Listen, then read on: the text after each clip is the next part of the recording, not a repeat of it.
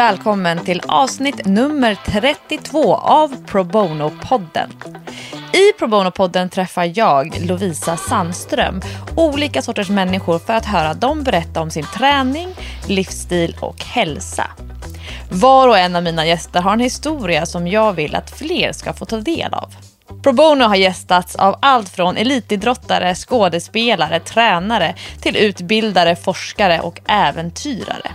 Den röda tråden i alla intervjuer är det reflekterande samtalet kring träning, hälsa, rörelse och livsstil.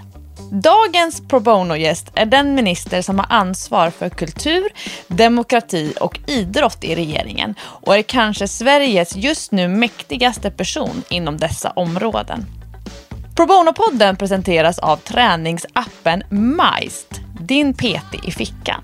I Majst finns 100 olika träningsprogram med tusentals träningspass för hemmaträning, löpträning, konditionsträning, styrketräning på gym, cykling och simning. Vissa program är mer prestationsinriktade där du sätter upp ett mål och jobbar emot, medan de flesta programmen är utformade för att ge inspiration och guidning till vilka övningar du kan göra, med vilka redskap och hur länge.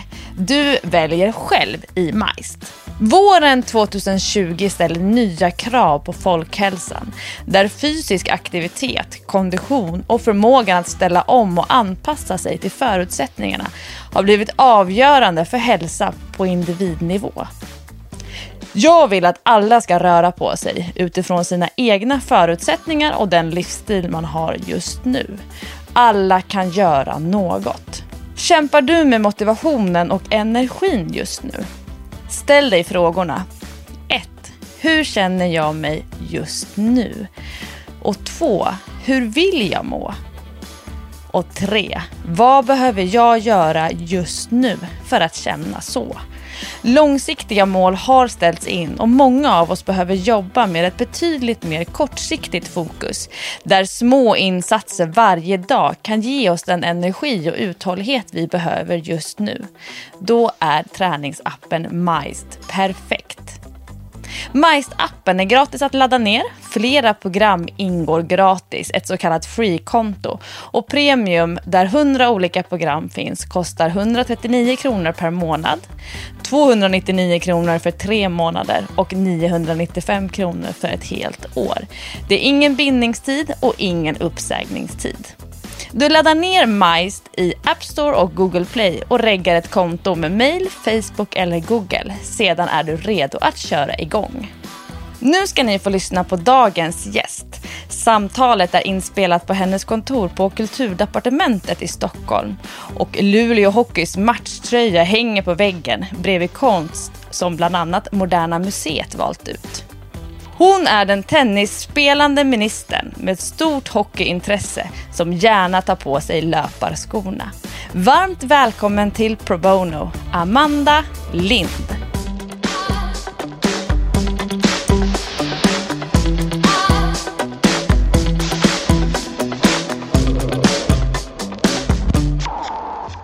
Varmt välkommen till Pro Bono, Amanda Lind. Tack så mycket. Du är ju faktiskt den andra politikern som gästar Pro Bono. Annie Lööf har också varit med. Och hon hävdade då att hon är den bästa spelaren när riksdagsledamöterna ses och spelar innebandy. Hur ligger du till i innebandyt? Är du tävlingsinriktad? Jag skulle nog inte vara den bästa spelaren, det tror jag inte. Men jag skulle nog definitivt höra till dem som verkligen gav allt under en innebandymatch. Jag är ju mer en singelidrottare, jag har hållit på med tennis som barn och ungdom och så. Men när jag väl sätts i en idrottssituation så men då ger jag järnet. Lite envis och ettrig sådär. Men Annie Lööf är ju fotbollsspelare, för hon har ju också en idrottsbakgrund och hon gick tidigt in i rollen som målvakt och hon beskrev det som att hon gillade att backa bak från planen, stå i kortsidan och styra spelet därifrån. Hur har tennisen och ditt tennisspelande påverkat dig som politiker? Är du också, går du då går fram på frontlinjen och vill smasha, eller hur lägger du upp det? Ja, men när jag spelade tennis rätt många år, från slutet av lågstadiet till gymnasiet. Och men jag gillade nog mycket att spela vid baslinjen och tunga slag. Jag hade en ganska effektiv serve också och så. Men sen är det ju väldigt härligt också att gå fram på nät. Då känner man att man verkligen kan lägga in den där smashen och avgöra. Och det har jag nog utvecklat också lite mer på senare år när jag har motionsspelat tennis också. Spelat mer dubbel och varit mer på nät. Men vilken nytta har du av tennisspelet i din roll som politiker? Men jag inser nog det att tennisen och även idrott generellt har varit rätt viktigt för mig i att både såklart privat, att ha en positiv känsla till träning och till idrottsförening och att göra saker tillsammans. För även tennis är ju mycket ändå en lagsport, får jag säga. Man spelar själv eller med en annan person. Men man är ju också en del av en förening och ett lag, och den gemenskapen, det har nog varit väldigt viktigt för mig också fram i livet som också föreningsaktiv och aktiv i ett politiskt parti. Att man jobbar nära andra och peppar varandra.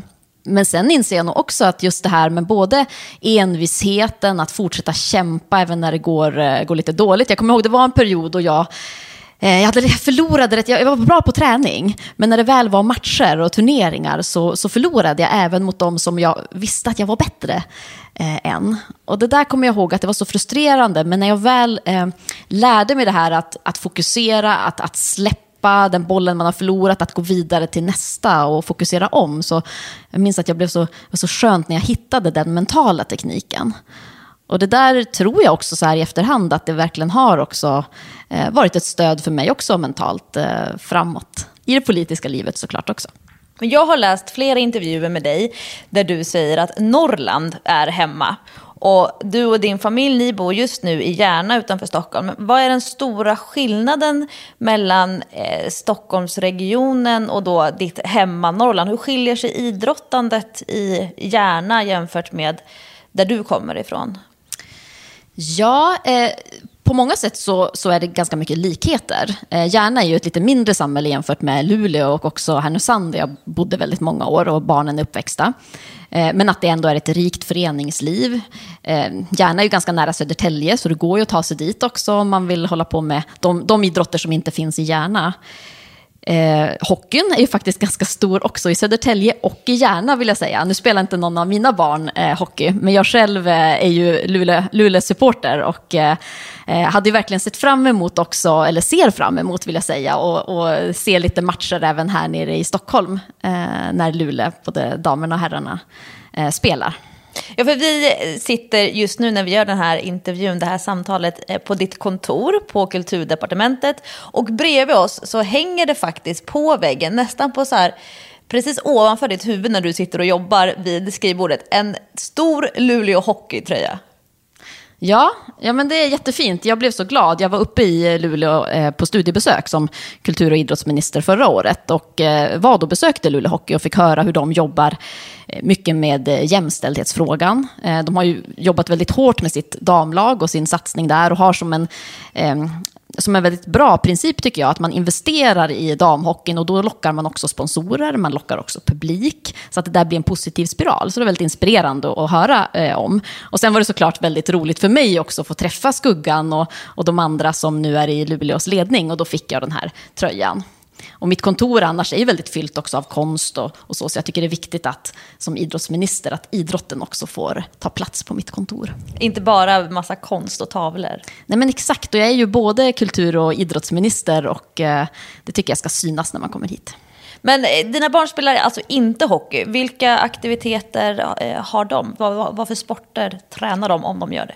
Ja, men de har testat rätt många olika sporter och så nu har de fastnat i, min äldsta son han spelar fotboll, gärna då, min yngsta han har hållit på ganska länge med taekwondo och även pingis nu.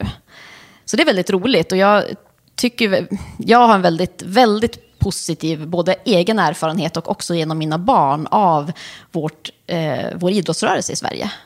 Som är en väldigt stor del av vårt föreningsliv. Så att över 3 miljoner människor är aktiva i idrottsrörelsen i Sverige. Och jag tycker att det har varit så fint att både själv bli bemött och kunnat växa och utvecklas i idrottsrörelsen. Genom tennisen framförallt, men också annat jag har provat på som barn och ung. Och nu också med mina barn när de är aktiva. Är du eller din partner engagerade i barnens idrott på något sätt? Är ni ledare eller kassörer? Har ni någon officiell roll? Nej, det har vi inte. Jag kan väl säga så här att jag egentligen skulle vilja det. Ja, men som sagt, att jag gillar ju föreningslivet. Jag tycker att det är en positiv sak att man också som förälder tar aktiv del i barnens idrott om man har möjlighet att göra det. Och jag har väl tänkt att sitta i styrelse eller ta något form av knatteledaruppdrag skulle jag absolut kunna tänka mig. Sen har det varit svårt för oss som familj att få ihop det, inte minst kan man säga de sista åren jag dels veckopendlade under 3 år mellan Härnösand och Stockholm. Och nu när vi har en liten bebis igen i familjen då, och när jag har rest mycket också som politiker. Men jag har det med mig att jag skulle vilja ge det tillbaka till idrottsrörelsen, så framtiden. Man skulle kunna säga att du är chef över dina barns tränares chefers chefer. Om man tänker hierarkin liksom. Ja, men i någon mån så stämmer ju det. Ja, precis. Och sen vill jag säga, sen försöker ju vi såklart som föräldrar att ändå följa våra barn och så mycket vi bara kan engagera oss i deras fritidsaktiviteter. Det är ju väldigt, väldigt roligt också att se barnen växa när de får prova nya saker och erövra nya förmågor. Men ni har ju det som man kallar en liten sladdis där hemma. Och du har berättat tidigare intervjuer om just det här med ditt pendlande. Och du och din partner, ni har 3 barn. Och sen finns det lite äldre barn. Och tidigare har du pendlat mellan Norrland och Stockholm. Nu kan man ju ändå säga att du pendlar mellan Järna och Stockholms innerstad. Hur har du själv fått ihop familjeliv och sen det här heltidsarbetet som politiker, och inte bara en vanlig politiker utan nu också minister, med din egen träning? Alltså, hur kommer din egen träning in i det här? Vanliga människor har ju svårt, men hur får du till det då? Ja, nej, men det har varit utmanande i perioder. Jag skulle säga att det har varit som mest svårt att få till det just de här åren när jag pendlade. Innan dess, när jag var kommunalråd och lokalpolitiker i Härnösand, då var det enklare. Då spelade jag tennis i en sån här motionsgrupp med andra kvinnor som var väldigt roligt, som jag höll i regelbundet och kunde ganska lätt ta mig ut och springa till exempel. Försökte hålla på med min yoga. Men när jag väl började veckopendla och också under perioder då det har varit väldigt intensivt på jobbet de åren, då var träningen tyvärr någonting som jag tappade tag i lite grann. Och det fick jag ju också märka då, hur dåligt det var för mig att tappa det. När man jobbar väldigt mycket, kanske får stresssymptom och liknande, då är ju träningen helt avgörande egentligen för att återfå balansen. Så det fick jag ju erövra igen där, kan man säga. Och det är så bra nu när jag bor i Järna, det är faktiskt enklare. Jag reser ju mycket, vanligtvis reser jag mycket i det här jobbet ändå, men det är klart ändå skillnad att oftast komma hem på kvällen, att kunna vakna upp och ta en löprunda på morgonen, eller att få till att bara generellt röra sig i vardagen mer också med barnen. Och nu när vi har våran lilla dotter nu, så blir det ju mycket ändå barnvagnspromenader som jag försöker att ta mig an när jag är hemma. Hur gammal är din dotter? Ja, men hon är lite drygt 8 månader nu. Det är en väldigt, väldigt rolig ålder också. Hon också börjar bli mer fysisk och kryper. Och, man märker det också, gillar att vara ute och när det händer saker. Men berätta om din löpning och vad den betyder för dig. Ja, men som sagt, det har varit olika i olika perioder hur mycket jag har sprungit. Löpningen är viktig för mig för att men både det är ett sätt att komma ut. Jag kan i och för sig gärna springa på löpband också, men att komma ut i naturen och på en slinga och springa, det hjälper ju att fokusera. Det är skönt med den här men det är ganska explosivt ändå. Man kan ju springa ganska långsamt också såklart, men att man ändå hela tiden kan pressa sig själv och springa lite snabbare också. Jag är en sån som också går igång lite grann på att se min utveckling. Så att det var några år sedan så jag hade en sån här löpapp och kunde följa hur jag utvecklades i min löpning. Det var väldigt roligt och motiverande. Sen var det där också lite farligt när man har, jag kan få lite sån där, vad säger man, tävlingsdjävul i mig ibland också, så att jag kanske ibland tenderade att springa lite för fort utifrån var jag fysiskt befann mig, så att jag var en period där jag klassiskt fick lite ont i knät också så. Och det har jag nu fått märka nu efter jag har varit gravid nu sista gången, att men kroppen beter sig lite annorlunda nu jämfört med när jag fick mina 2 tidigare killar. Och det har tagit lite längre för mig att komma tillbaka igen till träningen. Jag hade en del foglossning och jag hade inte känslan riktigt att jag ville röra mig så mycket, särskilt i slutet av graviditeten. Men nu känns det som att nu håller jag på att hitta tillbaka till träningsrytmen igen och ja, det känns jätteskönt. Men hur kom yogan in i ditt liv? Ja, men det är ganska roligt faktiskt. För men som sagt, jag tränade som tennis, jag åkte slalom som barn och liknande. Men yoga var ju för sig inte lika vanligt att hålla på med när jag växte upp på 90-talet som tonåring. Det var mycket gymping då? Ja, men det var mer sånt. Mer sånt var det. Men generellt kan man säga att med yoga och den typen av saker så hade jag ju en bild av att jag var ganska stel, jag var inte så vig, jag kunde aldrig gå ner i spagat. Så jag hade ganska mycket motstånd till det där. Jag hade kompisar som höll på med yoga och jag kände bara, men det ska jag aldrig klara. Och så gick jag faktiskt jag gick en sån här 10 dagars läger med yoga och också lite meditation och så. Och det kommer jag ihåg, den där ganska fantastiska känslan av att inse att jag kan faktiskt. Bara jag tränar lite. Det tog någon dag. Men sen kunde jag kunde nå golvet, jag kunde stå på huvudet, jag kunde göra de här yogaställningarna och det var oerhört skönt. Både den här känslan att jag kan, men också den energi och det fokus det ger, både för kroppen och för själen. Så det har jag hållit i. Jag har gått i yogaklasser, men framförallt att jag tar fram mattan i vardagsrummet och det är så bra också tycker jag med yoga. Man kan göra allt från bara lite enkla övningar på morgonen för att komma igång lite grann och att göra ett lite längre pass när man känner att man vill det som är lite mer fysiskt. Sätter du ihop dina egna yogapass eller tittar du på någon app eller vad har du för koreografi? Men jag har nog använt ganska mycket de ganska klassiska hatha-yogaställningar som jag lärde mig då också faktiskt. Men sen gick jag också en sån här power-yoga-klass ett år som var, det var bra att man också kan ta det som är lite mer energifyllt. Det blir lite tuffare. Men jag vet att du precis som jag brinner lite extra för paraidrott. Men vilken skulle du säga är din viktigaste hjärtefråga inom idrott och politik? Ja, men då skulle jag nog säga att det är alltså jämlik tillgång till idrott. Och där kommer ju parasporten in såklart också. Att oavsett vem du är, vilken bakgrund du har, vad dina föräldrar gör, vilken ekonomi du har, att du ska ha möjlighet att kunna testa och utvecklas inom idrotten. Och det där är ju ett stort problem idag i samhället. Och jag kan bli väldigt ledsen när jag läser om barn som kanske inte har råd att idrotta för det de skulle vilja göra. Men också alla de som aldrig ens tar steget in för att man hade inte det med sig som barn från familjen till exempel. Och där är det ju så viktigt att vi från samhällets sida hittar sätt att öppna de här dörrarna för så många som möjligt. Det är klart, alla kan inte gilla idrott. Det finns många andra saker man kan ägna sig åt såklart. Va? Men vi vet ju också att idrott och rörelse är en sån viktig del också av ens hälsa och välmående. Och att vi får såna här hälsoklyftor på sikt i samhället, det är egentligen helt oacceptabelt.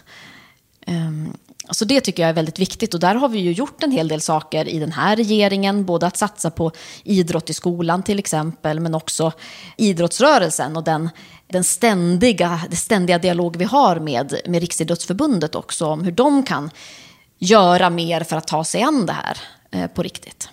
Men larmrapporterna från till exempel Generation Pep och andra organisationer, de visar ju att det är för få barn som rör på sig tillräckligt mycket och att barns fysiska hälsa ofta är en socioekonomisk klassfråga. Alltså att det spelar roll vad föräldrarna har för utbildning, vad föräldrarna jobbar med och var man bor. Men hur mycket ansvar tycker du är rimligt att lägga på om man tänker föräldrar, skola, föreningar? Alltså, vad kan staten göra? Vem är det som har huvudansvaret för barns fysiska aktivitet och deras hälsa, som den delen av hälsan som kommer av hur mycket man rör på sig och på vilket sätt? Ja, men det är ju väldigt tydligt ett delat ansvar. Jag tänker så här att det du som förälder kan ge ditt barn är att introducera olika idrotter, att vara en förebild själv och röra dig. Det är såklart jätteviktigt och det är väldigt positivt och det är många som gör det och det är bra. Men vi måste ju också se att det finns barn då som inte får det hemifrån. Och där menar jag att där har ju samhället ett jättestort ansvar. Samhället och, då tänker jag både föreningslivet, kommuner och också naturligtvis staten. Att se vad vi kan göra, det är ju någonstans, det är solidaritet för mig. Att vi använder de resurser vi tillsammans har för att skapa så bra möjligheter som det bara går för alla ungar i vårt land. Skolan är jätteviktigt, för där når vi alla barn. Både i den rörelse som, dels idrottslektionerna naturligtvis, men också det här som händer på skolan, rasterna, vad som händer på lektionerna, mellan lektionerna. Och där, Gustav Fridolin som var utbildningsminister förra mandatperioden, han tog initiativ till då att ge Skolverket ett uppdrag för att titta på hur man kan utveckla rörelse i skolan. Just allt det här som inte är idrottslektionerna. Sen har vi också infört 100 mer timmar i idrotten som införts från och med nu i år. Och det tycker jag är väldigt bra. Och det också som är bra där, det är att man har valt att fördela de idrottstimmarna på just årskurs 6 och också högstadiet. Just de årskurserna där man vet att man tenderar att hoppa av den mer organiserade idrotten.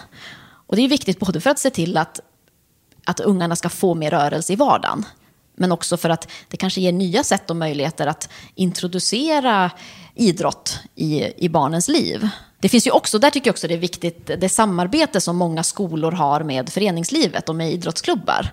Det är ju perfekt för att kanske komma på att det fanns idrotter man inte tänkte på, att få prova dem på gympan och sen få en introduktion till hur man sen kan fortsätta göra det här på fritiden. Ja, för jag vet att det riktas en del intern kritik till idrottslärarutbildningarna runt om i landet, där man ser att en enormt stor andel av då de här blivande idrottslärarna kommer från föreningslivet, från föreningsidrotten, och att det återspeglar sig sen i hur idrottsläraren bedriver undervisning. Att det handlar mycket om att återspegla föreningsidrott och tävling snarare än att utveckla den här goda hälsomedborgaren som man sen ska bli som vuxen. Hur tänker du kring det? Ja, nej, men det vet man ju själv också när man pratar ju med många, man möter många som kan ha ganska negativa erfarenheter av just idrottslektionerna. Jag gillade att sporta. Jag tycker att idrotten var roligt. Även om det kanske var vissa sporter som jag föredrog framför andra. Du hade velat ha mer tennis på idrotten? Ja, det var ju ofta mer lagspel, lagsporter. Men det var ju för sig samtidigt bra, tror jag, för mig att få göra just de sakerna då. Nej, men där tycker jag är bra att det just nu det är inte gymnastik utan det heter idrott och hälsa. Vilket är ju bra för att det finns ju också då ingredienser i att du ska lära dig kännedom av din kropp. Du ska lära dig det här begreppet body literacy som jag tycker är ett fint begrepp också. Säg en gång till. Body literacy, eller någonstans här, att kunna läsa kropp, att kunna läsa rörelse. Det är liksom en färdighet att förstå och känna din kropp och vad den kan göra egentligen. Jag brukar kalla det för kroppslig intelligens. Ja, exakt. Ja, men fint begrepp. Ja. Och det är svårt att utveckla som vuxen. Ja, det är svårt att utveckla som vuxen. Så att du får lära känna din kropp som barn och ung är jätteviktigt. Och där tror jag att, ja, men där hoppas jag i alla fall att det är så att idrottslärare idag får mer av de ingredienserna också. Och så att man verkligen kan anpassa idrottslektionerna så att man just kan möta alla dem, även de som sportar väldigt mycket och som vill ha den typen av utmaningar, men också de som inte alls rör sig, så att inte man faller ut och kanske inte ens deltar i idrotten, vilket är ju jättetråkigt. Men där tror jag att, men som sagt, det finns väldigt många goda exempel också, och många pedagoger runt om i vårt land som verkligen har hittat de här metoderna, och det tycker jag är väldigt inspirerande att ta del av också. Men att tonårstjejer slutar idrotta har ju uppmärksammats som en utmaning för svensk folkhälsa. Alltså att tonårstjejer slutar idrotta i föreningsidrott gör att det påverkar hela populationen om ett par år. Vad skulle du vilja göra för att föreningar och klubbar runt om landet ska lyckas behålla fler tonåringar i den organiserade idrottsverksamheten? Hur får man tonårstjejerna att fortsätta träna organiserat? Här skulle man nog kanske behöva prata ännu mer med tonårstjejerna själva och höra såklart vad de ser som varför man inte är kvar. Men om jag ska se vad jag har nåtts av som idrottsminister, så Det är klart att en del tonåringar fortsätter träna. Man har gjort en del undersökningar på det och ser att man hoppar av föreningsidrotten, den organiserade idrotten, men man kanske fortsätter att löpträna, gå på gym eller göra andra saker tillsammans med andra som inte är i föreningslivet. Och det är ju bra, liksom, då fortsätter man hålla i det. Samtidigt finns det ju också ett värde i idrottsrörelsen, vill jag säga, som jag tycker att vi ska vara måna om och rädda om i Sverige också. Att vi har den idrottsrörelse vi har, som också ändå bygger på att du fortsätter att vara aktiv, även som vuxen, på olika sätt. Nej, men jag tror att idrottsrörelsen har en utmaning här att hitta vägar och former för både tjejer och killar att kunna vara aktiva på olika ambitionsgrader, olika ambitionsnivåer. Att det inte är så att du behöver börja tidigt och sen så när du sen kommer upp i kanske mellanstadiet, då är det mer fokus på en idrott och sen är det egentligen mer och mer elit på olika nivåer ändå, men att du verkligen måste satsa på din idrott. Kommer du in som i yngre tonåren och känner att nu vill jag komma igång, eller nu har jag slutat med något och skulle vilja prova något annat, så är det väldigt många idrotter där det är helt kört, det går inte. Och då blir det ju väldigt mycket färre valmöjligheter du har och möjligheter. Det här är idrottsrörelsen medvetna om, vill jag säga, att det här är en utmaning, och det är också något man har ju en sån ambition att vilja jobba med det här också. Man har ju också ett uppdrag från Riksidrottsmötet att man ska se över de bidrag man delar ut till klubbar och föreningar, för att inte de bidragsmodeller vi har för idrotten ska styra mot att premiera till exempel att du tränar många gånger i veckan. För det kan ju gynna just de som satsar lite extra. Utan man kanske ska ha en bidragsmodell som mer gynnar att få in fler individer. Även om det är färre gånger i veckan. Och det är ju ett sätt att på olika sätt uppmuntra idrottsrörelsen att jobba mer med att bredda sig och ta in fler. Men en följdfråga på just det här ämnet med bidrag. Jag fick en lyssnarfråga inför det här samtalet från en kvinna som frågade just hur kommer det sig att idrotter och föreningar som har en kill- eller pojkdominerad verksamhet får så betydligt mycket mer pengar än de klassiska flickidrotterna eller flicksporterna. När de här pengarna delas ut, hur baseras det? Ja, och där tror jag att det är just det jag var inne på, att har man ett system som tenderar att gynna fler träningstillfällen i veckan, då tenderar det att gynna just de kanske klassiska lagsporterna där det oftast är fler killar som spelar. Jämfört med de som kanske tränar färre gånger i veckan men kanske lite längre träningstillfällen. Och då tenderar det generellt på totalen att gynna pojkar mer än flickor. Och också de som tränar oftare och kanske satsar mer än de som kommer in mer sällan. Men som sagt igen, det här är något som idrottsrörelsen är medvetna om och de just nu jobbar med att styra om det här bidragssystemet. Så det går att förändra i praktiken? Ja, det går ju att förändra, absolut, i praktiken. Sen måste man ju också säga att idrottsrörelsen är ju baserad på människor som ger sig in i det här också på en frivillig grund. Men det här är något man ser själv inom rörelsen och vill förändra, och något som jag också har väldigt mycket diskussioner om med Riksidrottsförbundet. Vi ger ju 2 miljarder i statligt stöd till RF som de sen fördelar ut till idrottsföreningar runt om i landet. Och sen kommunerna stöttar ju också idrottsklubbar på olika sätt. Men det här hänger ihop. Just om man pratar om jämställd idrott så är det här någonting som ju också handlar om den här klassiska frågan om träningstider. Vilka är det som får de mest attraktiva träningstiderna? Vilka sporter premieras i hallarna? Och också hur man jobbar aktivt med ledarrekrytering. Att verkligen se till att vi får in fler tjejer och kvinnor som ledare. För det vet vi också har betydelse. Det vittnar ju både elitidrottare om och att vi vet att det är så.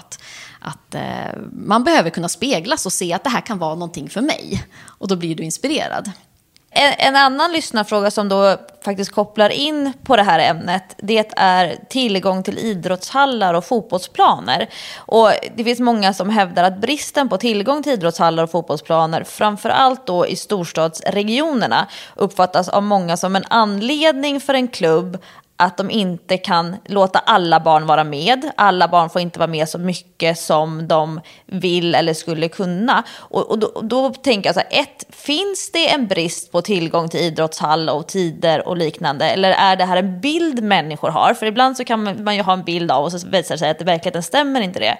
Och följdfråga då, behövs det fler ytor för organiserad barn- och ungdomsidrott? Är det här politik? Kan man räkna på det här? Hur man ska få till...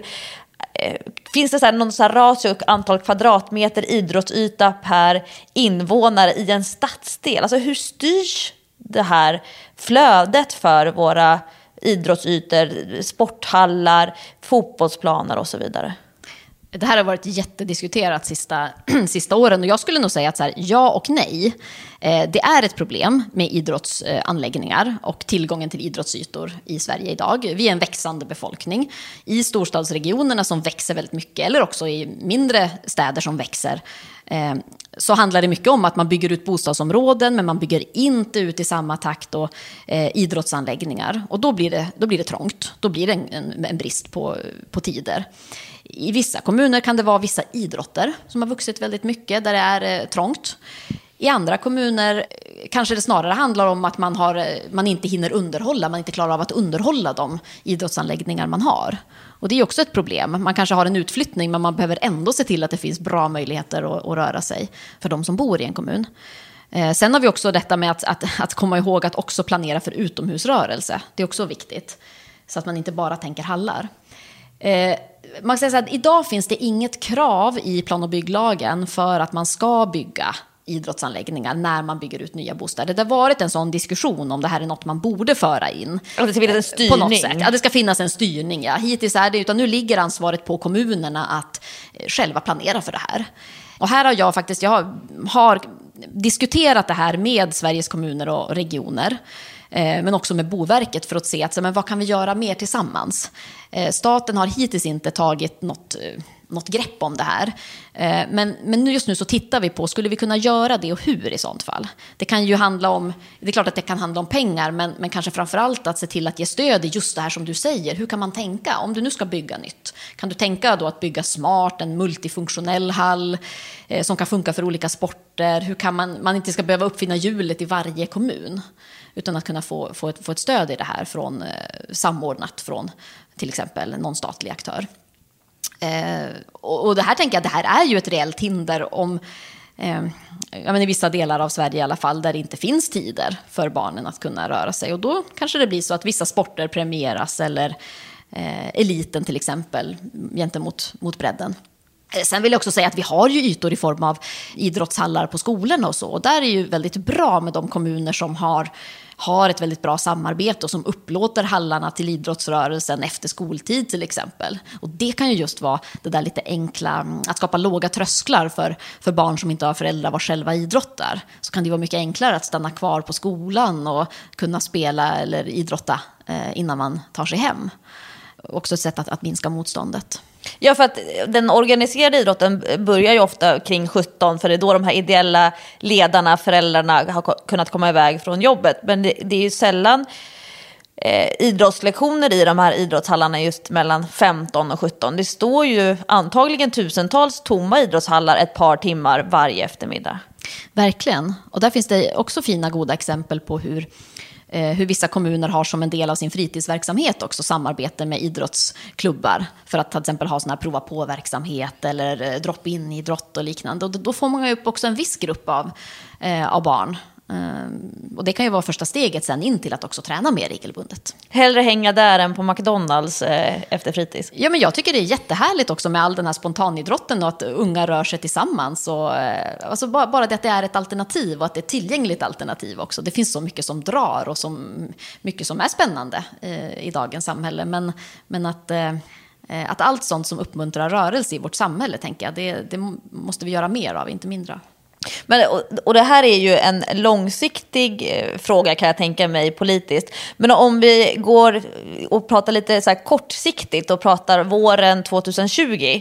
Coronakrisen slår ju hårt mot hela samhället och även mot idrottssverige. Och det pratas mycket om allsvenskan och du pratar om elitserien i hockey. Men en minst lika viktig fråga är ju det som händer lite grann, som man säger, i skymundan när barns träningar försvinner. Och barn har ju rätt till en meningsfull fritid. Och hur blir det med den nu? Avslöjar corona, skulle du säga, att det finns strukturella orättvisor som gör att vissa barn får möjlighet att idrotta den här våren medan andra inte har den turen. Och skulle du säga att det är en klassfråga vilka barn som får träna den här våren om man tittar på sommaren? Det kanske är så att det här kommer att vara aktuellt även hösten 2020. Ja, nej, men det här är ju en jätteutmaning och jag är jätteorolig faktiskt, vill jag säga. Nej, men så här, coronakrisen nu, det är ju jättespeciellt för idrottslivet. Förra veckan så presenterade jag tillsammans med Björn Eriksson på Riksidrottsförbundet de här 500 miljonerna som vi ska ge till stöd för idrottsrörelsen nu i Sverige och hur de ska fördelas. Och där vill jag ändå säga att jag tycker det är så fint hur idrottsrörelsen ju har verkligen slutit upp i den här situationen. Alltså både att fokus nu är ju självklart att minska smittspridningen. Då måste det komma först.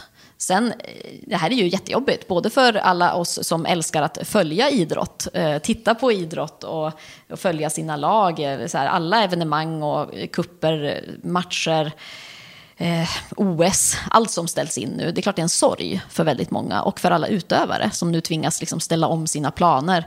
Nu såg jag att friidrotts-EM inställt i höst också, så att det är så mycket som påverkar så många människors liv och vardag. Men om man kommer till då barn och ungas möjligheter att röra sig nu, så där är jag ju väldigt glad att vi hittills har sådana rekommendationer från Folkhälsomyndigheten att det går att fortsätta hålla i träningen för barn och unga. Det har ju man varit väldigt tydlig med, att det är väldigt viktigt nu att inte stänga ner all idrottsverksamhet. Däremot så måste man göra det på ett ansvarsfullt sätt, det vill säga undvika närkontakt, onödiga resor, hålla hygienen och liknande. Det innebär ju, du kan inte göra exakt samma sak kanske. Du kanske inte kan hålla på med brottning, men du kan ju väldigt gärna fortsätta träna i brottningsklubben. Du kan fysträna, du kan jobba med teknik, du kan vara ute och göra saker. Och det vet jag att väldigt många idrottsklubbar runt om i landet gör på det sättet. Man ställer om istället för att ställa in. Och det tycker jag är helt suveränt.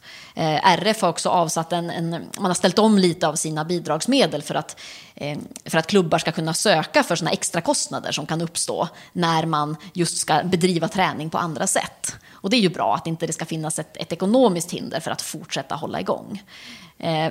Men för att komma tillbaka till din fråga, så här, jag ser verkligen en risk i att säga att ändå idrottsföreningen du är aktiv i växlar ner lite grann. Kanske ställer in.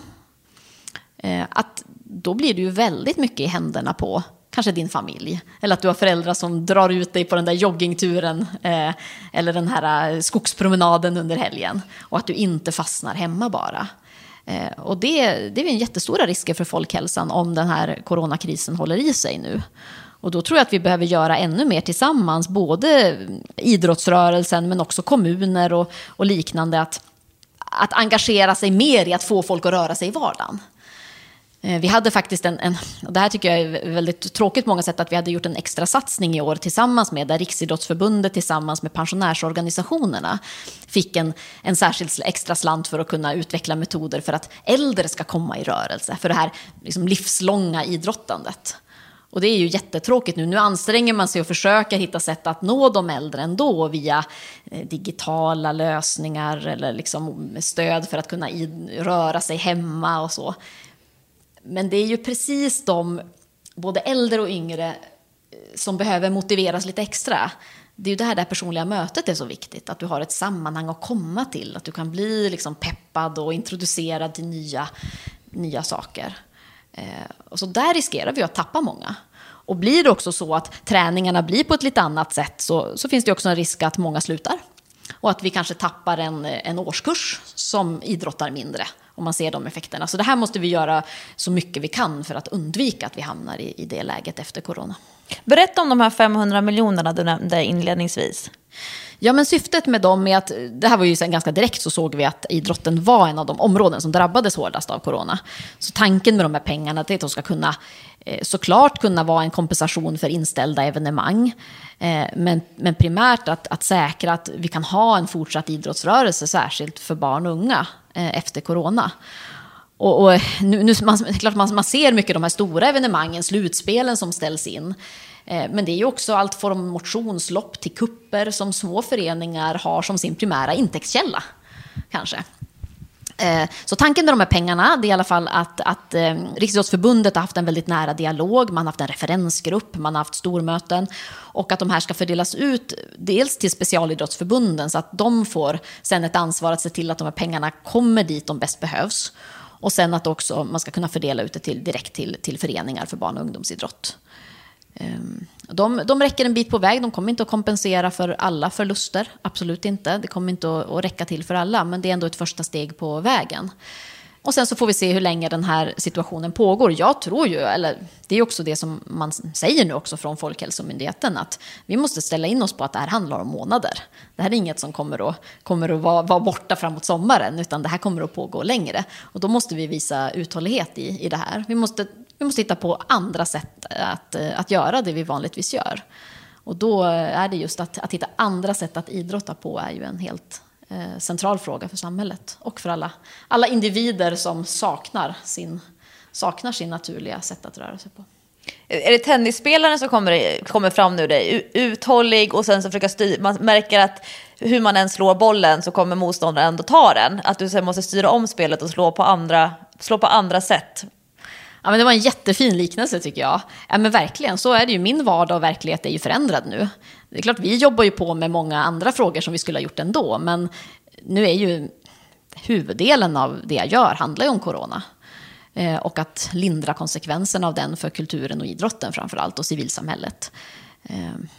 Men sen gäller det ju också att komma ihåg att vi har ju alla de andra sakerna som också tuffar på, som vi måste fortsätta jobba med. Men ta anläggningar till exempel, eller jämställt ledarskap och förändringen av bidragsreglerna. Men corona är något som det påverkar hela samhället nu på ett monumentalt sätt. Jag har fått en lyssnarfråga som handlar om alla de här inställda loppen. Svenskar har generellt sett en enormt hög förståelse för att lopp ställs in.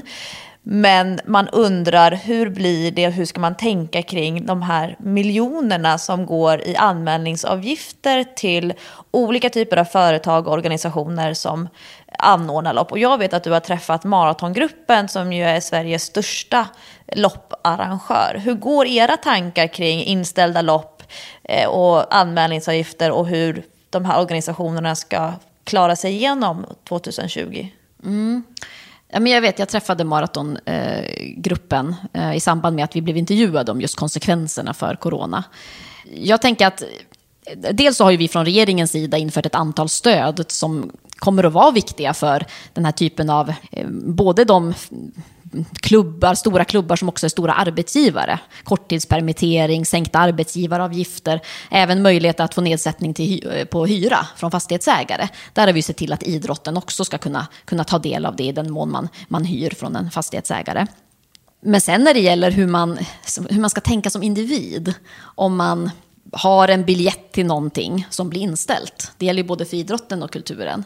Där är ju jag svårt att säga någonting hur jag tycker att man ska agera. Man får gå till sig själv lite grann där och fundera på, är det här någonting som jag vill stötta genom att inte kräva tillbaka min anmälningsavgift? Eller som man har gjort i vissa fall, man har sålt tomma stolar till slutspel som inte har blivit av. Till exempel i Luleå gjorde man det och man fick in ett antal 100 000 på det.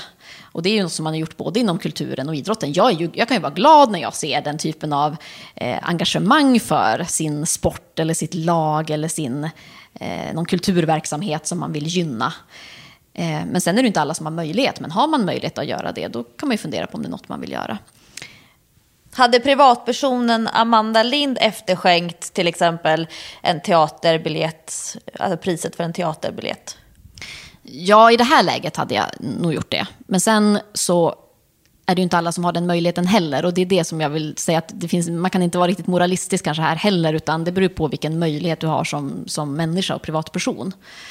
Men jag tycker generellt så är det väldigt fint med den supporterkulturen och det som starka civilsamhället vi har nu ändå i Sverige som kan sluta upp bakom sina verksamheter som man vill gynna. Det tycker jag är någonting det är en jäkla kraft i det. Att vi ser vad man själva kan göra också. Det är allt från att man kan köpa hämtmat istället för att gå ut och äta, så kan man köpa hämtmat från sin lokala krögare för att stötta lite grann. Och jag tänker att alla den typen av gemensamma insatser vi gör nu för att ta oss igenom corona är väldigt bra och viktiga. Sen är det lite kul också med de här motionsloppen. Jag förstår att det här är ju jättetufft att behöva ställa in sådana saker. Jag har ju sett att det också börjat växa fram såna typer av digitala lopp. Att man kan anmäla sig och man kör fast man inte springer tillsammans. Man kör på egen del men ändå kan få det här att man kan följa prestationen och se hur man ligger till i tid och så. Så det kommer säkert att dyka upp en hel del sådana mer både på idrotten och kulturen. Digitala lösningar för att ändå få utlopp för den här också tävlingsgnistan som många har inom idrotten. Men går du igång på de här salutogena perspektiven och projekten där man fokuserar på vad man kan göra och på kapacitet och på det friska och hälsosamma? Det händer någonting i din blick när du pratar om det här med när människor kavlar upp ärmarna utifrån förutsättningarna och jobbar på. Ja men verkligen. Och jag tror att det är lite grann ett arv också från att jag är kommunpolitiker. Att det finns någonting i det här när man som samhälle, när man får motgångar. För så är det ju i kommuner, det kan hända saker. Det kan vara en företagsnedläggning eller något som, en kris som uppstår. Då man måste göra saker ihop. Näringsliv, civilsamhälle, alla liksom invånare i ett samhälle. Och det är ju det som någonstans är vårt gemensamma, tänker jag. Att vi ser vad vi alla kan bidra med för att göra något bra. Och sen är det ju det, när corona är jäkla jobbigt. Det är en fruktansvärd händelse. Som det är många människor som tappar sina nära, som har folk som är sjuka, som sliter i sjukvården. Det är företag som går i konkurs. Det är liksom... Så någonstans, det är inte att jag vill vara lite flåshurtig och säga att det finns någonting, men det är klart att alla krissituationer gör att man tvingas till en omställning. Så är det bara. Och både företagen och civilsamhället gör det nu. Och det tycker jag är så fint. Och det är så starkt, det är ett styrkebesked att man visar att det går att även i riktigt svåra situationer se vad man kan göra för att göra det så bra som möjligt. Jag tror att det är många som lyssnar på den här podden som tar åt sig av och ser det som bekräftelse och beröm. I varje avsnitt av Pro Bono så har jag alltid 10 snabba frågor till varje gäst. Och det är alltid samma frågor. Men det finns en liten bonusdel i just det här avsnittet där du ska få 3 stycken extra frågor, Amanda. Spännande. Så du måste välja det ena eller det andra. Och så vi börjar med dina 3 specialfrågor som jag är nyfiken på. Timrå eller Luleå hockey? Ja, där blir det ju Luleå. Och som är kraftig norrländsk dialekt också. Luleå. Ja, det blir det Luleå. Live eller tennis? Det där är ju väldigt svårt faktiskt, för det är ju 2 intressen som jag ändå har haft och som också har betytt väldigt mycket för mig. Och live eller levande rollspel, det har också varit ett sånt där sätt att komma ut i naturen och utvecklas i de här. Man jobbar ju mycket med utrustning och syr och så. Jag höll på en del med pilbågsskytte faktiskt inför en roll som jag skulle spela på ett live. Det här är så roligt. Ja, men alltså man lär sig väldigt mycket. Det är väldigt utvecklande. Men nu skulle jag säga tennis, för det är det jag ser som att jag mest håller på med nu som vuxen. Men live finns också där i mitt hjärta. Musik eller muskler? Det där är väldigt svårt för mig, så man behöver båda sakerna för att överleva. Ja, men jag kanske skulle säga musik där ändå. Jag går och sjunger väldigt mycket också hemma och jag tycker musiken också är väldigt bra när man tränar faktiskt, så det hänger ihop lite grann. Då kör vi de 10 snabba frågorna. Helst snabb eller uthållig? Ja, uthållig. Du är seg. Ja. Det har varit temat i det här samtalet. Uthållighet. Springa på löpband eller springa på asfalt? Så helst skulle jag nog säga grus eller gräs, för att just på grund av mitt knä. Så att, löpband i så fall. Synliga armmuskler eller synliga magmuskler? Armmuskler. Men du har rätt bra armar. Ja, absolut. Men jag tror att det är också lite grann när man sitter och, som jag menar man jobbar mycket med telefonen och datorn och så, att det är som överhuvudtaget armar, axlar, rygg, att det har varit rätt viktigt att liksom hålla igång det för att det inte får ont också. Du har motivation till det med andra ord. Ja. Träna utomhus året om eller inomhus året om? Så här, när jag bodde uppe i Norrland, då skulle jag nog säga inomhus, för att det tyckte jag var svårt att få till bra träning utomhus på vintern. Men nu när jag bor i Järna så skulle jag nog ändå säga utomhus. Podcast eller musik när du tränar? Ja, det blir lite både och, men podcast nu skulle jag säga. Gruppträning eller ensamträning? Ja, ensamträning. Mycket också för att det är det jag får till.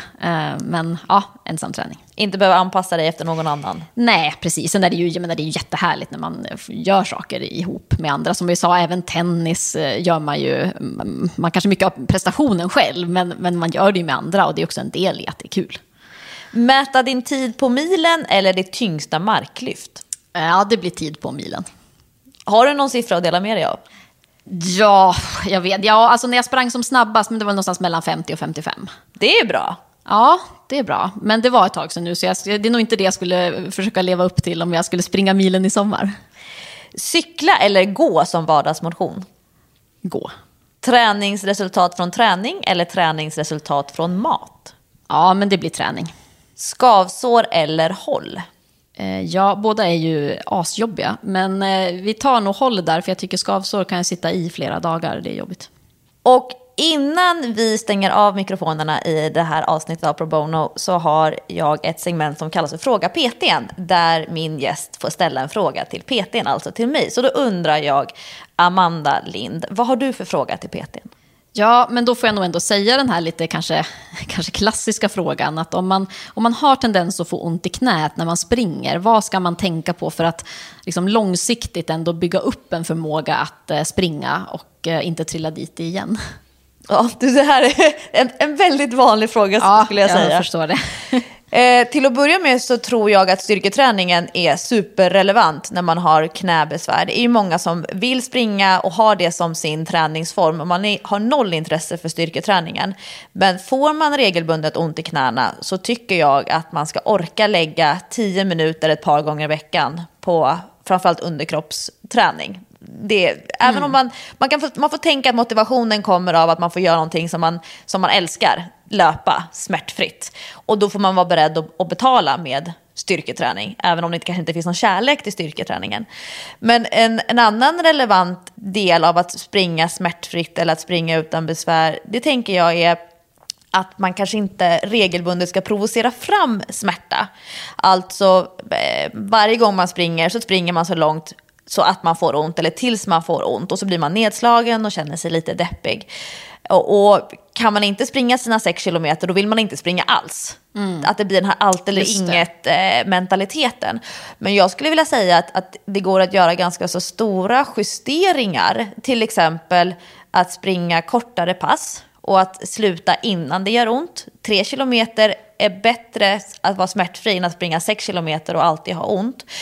Men också, precis som du var inne på det här med underlag, nämligen att testa hur känns knät om jag springer på grus versus asfalt. Kan jag springa i elljusspår? Funkar det bättre på löpband? Och så vidare. Att kanske revidera lite grann synen på hur ett löppass måste se ut för att det ska kännas värt. Men man kommer aldrig komma ifrån styrketräningen. Det låter jättebra. Det är så här, bara gör det och hellre lite än det där optimala. Hellre ställa om än ställa in, som du sa tidigare i samtalet. Ja, jättefint. Stort tack till idrottsminister Amanda Lind för att du gästar Pro Bono. Tack så jättemycket. Om man vill följa dig och hänga med vad du håller på med på dagarna, vilka sociala medier, vart tittar man och vad ska man söka på? Men man kan hitta mig på Instagram, Amanda Lind _ tror jag att det heter. Också på Facebook har jag en sida som man kan följa. Och där försöker jag uppdatera. Det blir mycket vad som händer i politiken, men också lite personliga glimtar av min vardag. Från dina löppass? Det kommer då och då. Ja, precis, lite grann. Och det där vill jag säga, nu är det ju corona så nu är loppen inställda, men jag hade ju faktiskt en tanke nu som en motivation också där med att komma igång efter graviditeten, att också springa ett lopp nu här framåt sommaren. Så nu får vi se om det blir något sånt här digitalt lopp istället eller framåt hösten istället så. Så det kanske blir någonting att följa min resa till det. Gud vad spännande. Stort tack Amanda. Tack så mycket.